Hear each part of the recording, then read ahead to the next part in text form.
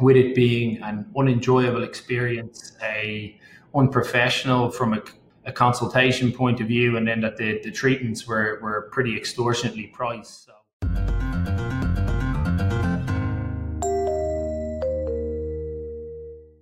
From Swoop, it's Take the Plunge, a podcast about how business owners decided to stop what they were doing and took the plunge to start their own business. We take a look at how they came to that decision and what those first crucial steps were in getting their business up and running. My name's Kieran Burke, and I'll be your host for this episode.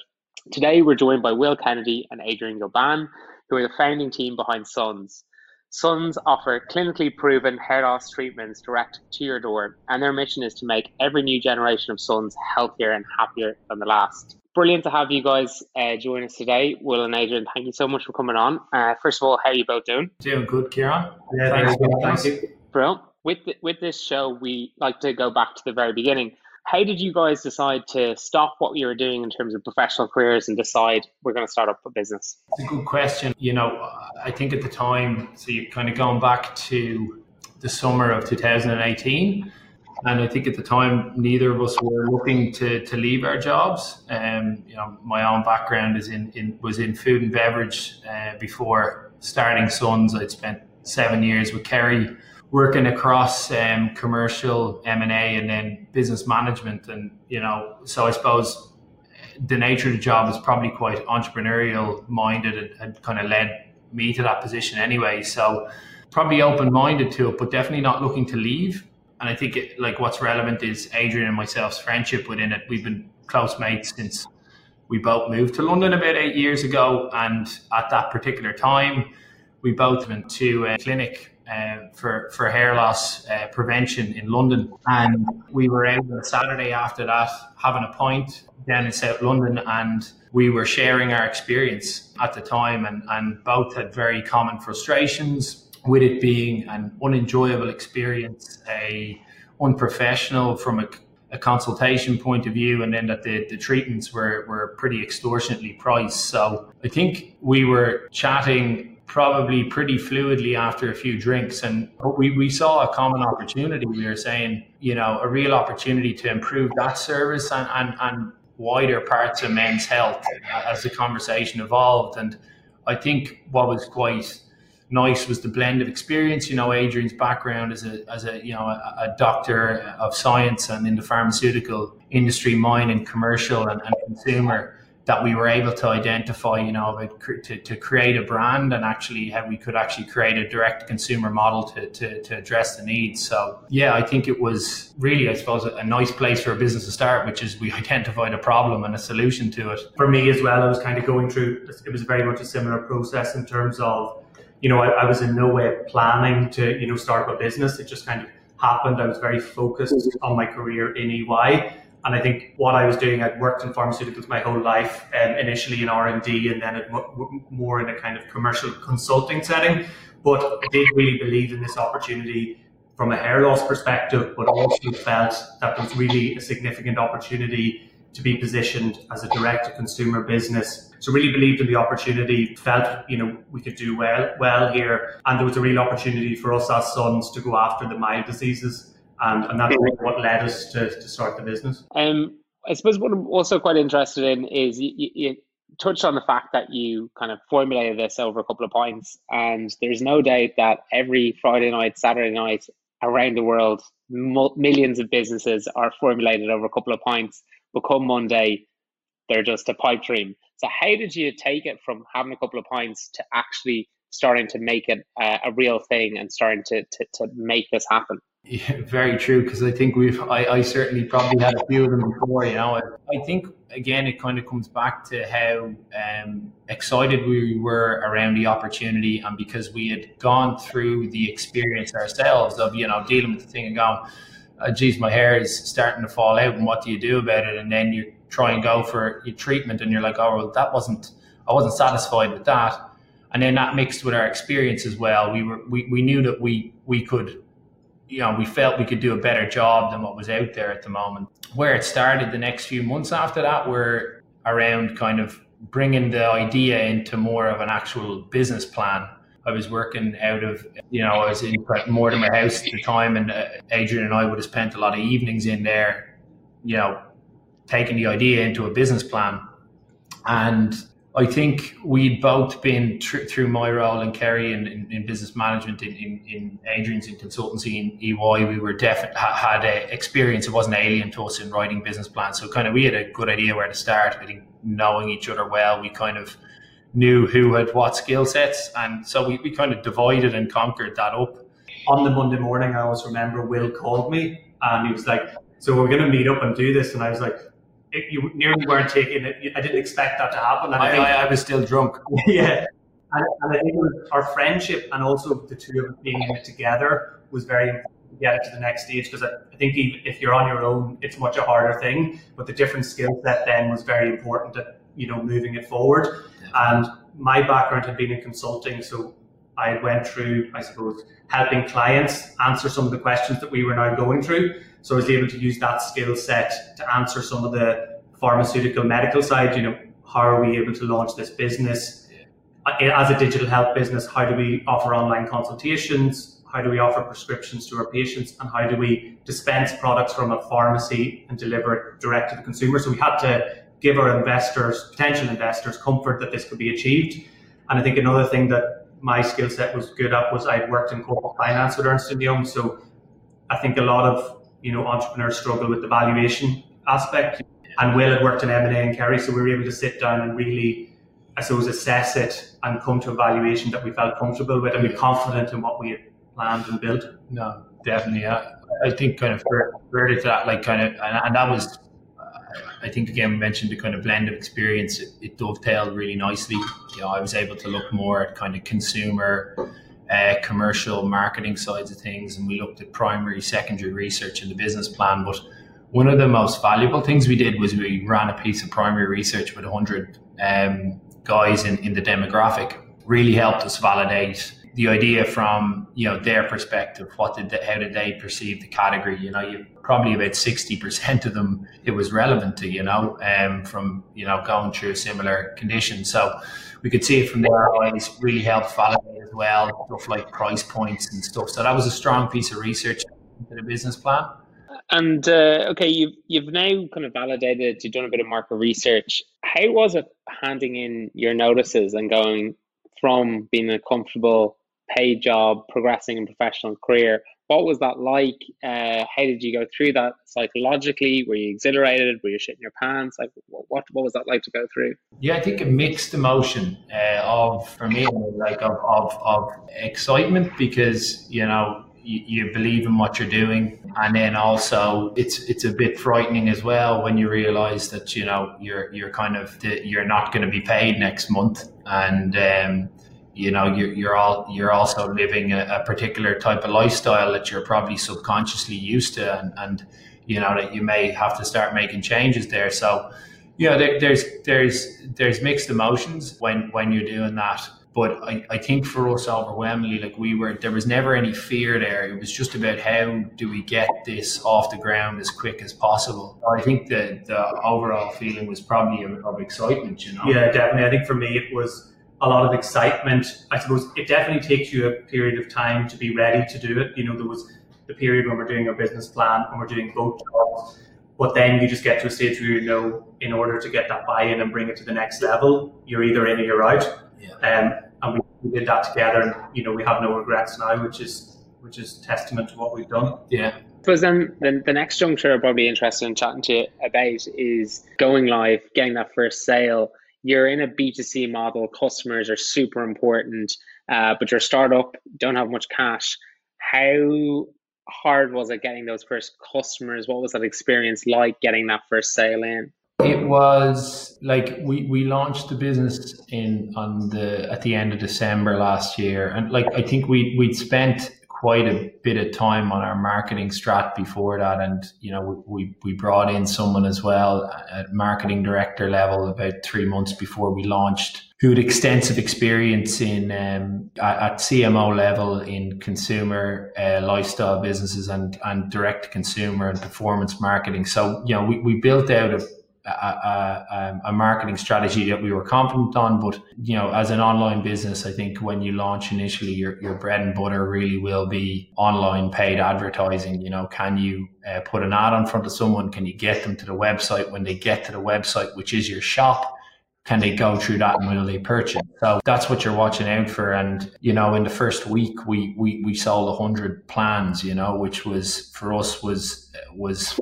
amazing, you know, in terms of validating. You know, it's like, remember when someone came in that we didn't know that bought something, is this a robot? Yeah. That was very encouraging. And, you know, I think as well, from being an online business into channels where you're marketing, there's really strong reporting. So you can really get learnings very, very quickly.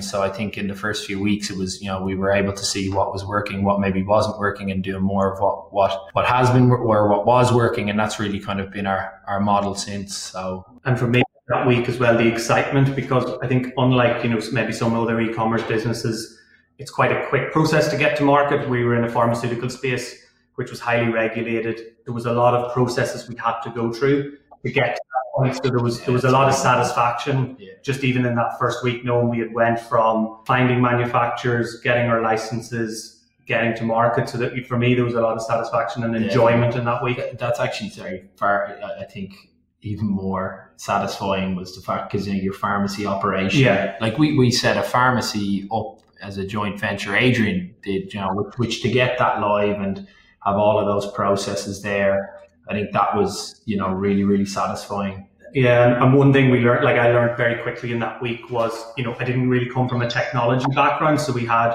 established pharmacy operations, and within 2 to 3 weeks, I realized, okay, this needs to be a lot more integrated. It needs to be scalable. So you started to learn very quickly what you needed to do in order to bring it to the next level. So the first project in the pharmacy was trying to move away from quite manual process to have integrated, seamless systems, which we now have, and that's now allowing us to grow and grow month on month. You're starting to get sales in. That's pretty awesome in its own right. You're obviously trying to get more and more consumers through the door. How big a role does like experimentation play at the beginning? Have you done hours and hours of research into marketing strategies, or are you still in that embryonic stage of just trying lots of different things, and kind of what experiments were you guys doing? You want to do your research to make sure the experiments, like when you're spending money, it's, you know, if it doesn't return, it's gone. And as a startup, with, like, you know, we kind of raised our seed funding over a long period of time. We had to start it back at the end of 18, because we had to kick off a pharmaceutical licensing process. We then kind of commercialized the business, and then we raised 75% of the seed just almost at launch to fund marketing, staff, stock costs for 9 to 12 months. And so you're conscious that what you spend's got a return. So you want to make sure that your research on what you're spending on is kind of done before you do it. But there's still huge amounts of experimentation in it. You know, we found, like, say, for example, and we continue to use a lot of influencers and ambassadors across social. You know, they can give a great return, but what we found as well is it's kind of diminishing returns, that when they speak to your brand first, you know, you get a huge traffic drive to the website, and a lot of the time, you know, you can get a good return off it. But the second or third or fourth time that you might work with them, it fatigues with their audience. So what you find from that is, like, okay, that model works, but you need to change that up, and you need to find more ambassadors rather than working with just a few. So you kind of, there's your model with that, like, evolves the same way with advertising online. You find that specific audiences is you know, what performs really, really well. So you're trying to, again, refine that and find more audience of a similar lookalike. So I think that's constantly experimentation and reviewing it and refining is part of it. Like we have a marketing call with our internal and agencies every Tuesday, and, you know, there's 14 people on that call, and we review every single one of our marketing initiatives. And then each week, you know, we keep our budget and our campaigns fairly agile, so we can change it up on a weekly or at most monthly basis, you know. Mm-hmm. And that's been what I think, from moving from large corporates like Ernst & Young to startup. You use the word agile there. It's, you know, being able to change your decision making week to week. and not having to jump through a lot of hoops in order to implement that. So that's been quite enjoyable, how fast you can react and how you can change to what's working quickly. Definitely, yeah. So, I mean, you're talking a lot about reacting to what's working quickly. So you're obviously reading a lot of live feeds, data. How big a role do tools that give you that information play in the day-to-day running of your business? They play a huge role in terms of performance marketing. We're at a stage where now we're starting to be a little bit more loose around brand building initiatives, and you can put more stuff out there, which is it's a point. It's very important for us as well. We're a healthcare brand. In digital space, trust is important. So traditional kind of stuff like TV and print and stuff we look at as well. But in the day-to-day of like customer acquisition, performance marketing is, reporting is key to, the growth of our business. But at the same time, I think with that, you need to make it simple as well in a way that you can actually understand it and, actually take stuff from it and act on the data you have. So the way we do that is we take all our online reports that we have, but we pull that into basically a live Excel dashboard that we look at every single day, which is effectively our KPI stats, which shows us where does our traffic come from by each channel, and how does what channel delivered what in terms of sales. And that tells us basically, we know if we switched on a particular channel, like if we throttled up our TV campaign, our direct traffic goes up with it, we know it worked. If it doesn't, we know it didn't work. So, I think we take all the online reporting tools, but we kind of almost review it in quite a manual way to try and make it more simplistic, because as well, I think we find with the wider team that they can kind of interpret that better and understand what's working and what's not working. So has that been a kind of a way for you to kind of find things that have gone particularly well or not so well, and be able to react to them? Are there a couple of things that happened you're like, God, that just did not go to plan, and you were able to pull the plug on it? Yeah, I think there's probably been a few things that have, we spent on and we thought they would deliver, and they haven't delivered. And then conversely, there's been some stuff that we've, spent on and done really, really well. So you guys touched a lot on having complementary roles and skill sets. How big a role has it been in terms of people within the business, in terms of like, who did you decide to bring on as your first hire or your first advisor, and how important do you have people become in shaping and growing your business? Yeah, so I think on the pharmaceutical medical side, very early on we had to gain the licenses to supply and sell the products in the UK. So we brought in a team of expert regulatory consultants, IPG Pharma. So they were the first group of consultants we worked with, and they were essential in doing the license applications, dealing with the authorities. And they've worked with us, they're still working with us now, but they worked with us throughout the 18-month process of getting those licenses. So they were instrumental in the early parts. And then as a healthcare business, trust is very important. So building that medical and pharmaceutical infrastructure is very important. So we brought in a medical director, Dr. Knut Moe, trained GP, and he joined us from one of Ireland's leading hair loss clinics. So he's been essential in, delivering the best in care for our patients.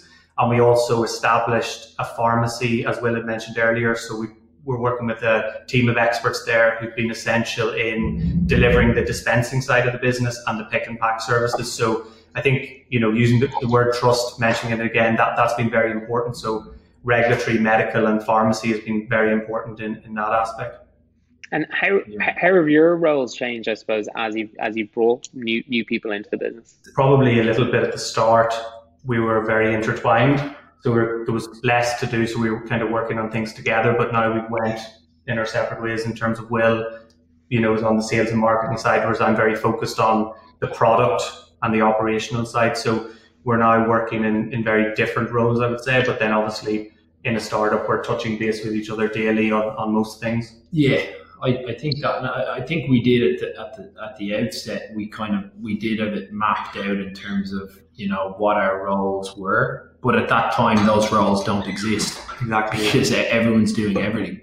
It's just when the workload increases and you start to develop out proper units of your business within, like Adrian's built out a full healthcare pharmacy team. We've a full marketing team, which effectively is our sales and marketing team, and we have a customer care team, and then they roll up into different reporting units, and your roles kind of split then. So yeah, I mean, I think we still, and some are very linked because, say customer care, for example, that's essential to the operations of the business running smoothly, but it's also essential in how we talk to our customers. Yeah. So for that role specifically, we're very much always interacting on how we can improve it and, deliver that. Because I suppose you both touched on in the very beginning how important customer care was because of your initial experience and how poor it was. So how have you managed to constantly ensure that you're delivering a quality customer care, and how important is that customer care element to your business? Yeah, so I think one thing that kind of, I suppose, validates the success of our customer care is if you kind of see our Trustpilot reviews, we're the leading provider in our category. So that's kind of a testament.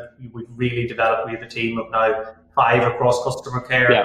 We aim to deliver responses within 24 hours. We have general customer care that focuses on product and service. Yep. But on top of that, we have a specific medical customer care that delivers with any product queries, or if somebody wants to speak directly to a doctor as well, we offer that.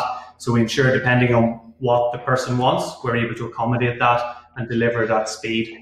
How do you manage with things like reviews? Can you take them on the chin? Do you find them very personal to take? It can be pretty deeply cut. Chin, we get really upset. If we got a 1-star review now, we'd end this podcast. Reviews for us, you mentioned customer service, like it's in particular, in digital health, that look, it's a fast growing space, but people are still skeptical of it. So they do a lot of diligence on you before they want to sign up, because they're signing up into a medical treatment plan. So, for that, we've kind of 2 marks of, I would say, customer reviews, one of which is Trustpilot, and as Aidan said, we're rated excellent on there. We have the best, we have the best reviews in the category, which we're very proud of, and that kind of testament to the customer care team. But the other one is the customer testimonials. So, we have a section on our site where customers will leave reviews, but also progress updates that they've had over the past kind of 3 to 6 or 9 months of being with Sons. And I think they're really a testament to it as well.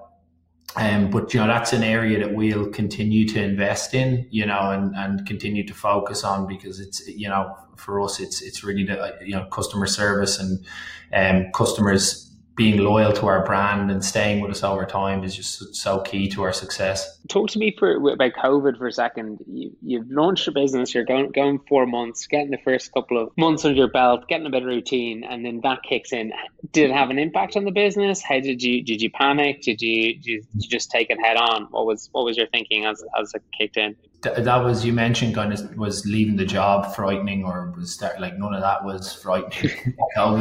COVID was, from a business perspective, being like, we were 3 months trading, and kind of, you're just watching this unfold. And I think at the time we were just really starting to see real growth in our marketing channels, and this happened. So I think we were initially thought that from an operational perspective, something would break in the chain for us at our stage, and we wouldn't have the stability as a business to maybe operationally be able to supply our customers, which was that was the main worry. And I think we have had, we're part of, initiative came into a bit, but then there was luck as well. Like, we had, our pharmacy remained open, our factories remained supplying us, and to date, not that the challenges aren't still there, but to date we've been able to maintain close to 100% delivery to our customers in the period.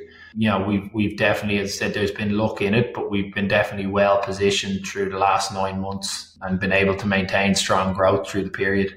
Yeah, I think, as Will mentioned, we were lucky that we were able to keep our pharmacy open, and so thankful and grateful to that team that constantly worked throughout the process. Also, though, operationally, I think the challenges that started to emerge was, one of the things was lead time. So you were able to get a product within 10 weeks, 12 weeks was all of a sudden becoming 24 weeks. And then all of a sudden your capital was being tied up in stock. So you felt pressures that you weren't expecting, but luckily we were agile, we thought quickly, and we've been able to work our way through it. Just going to take it back a little bit and ask you a little bit about the investment side of things, and helping you get off the ground. Many startups go out there to try raise external finance, and the vast majority of them fail.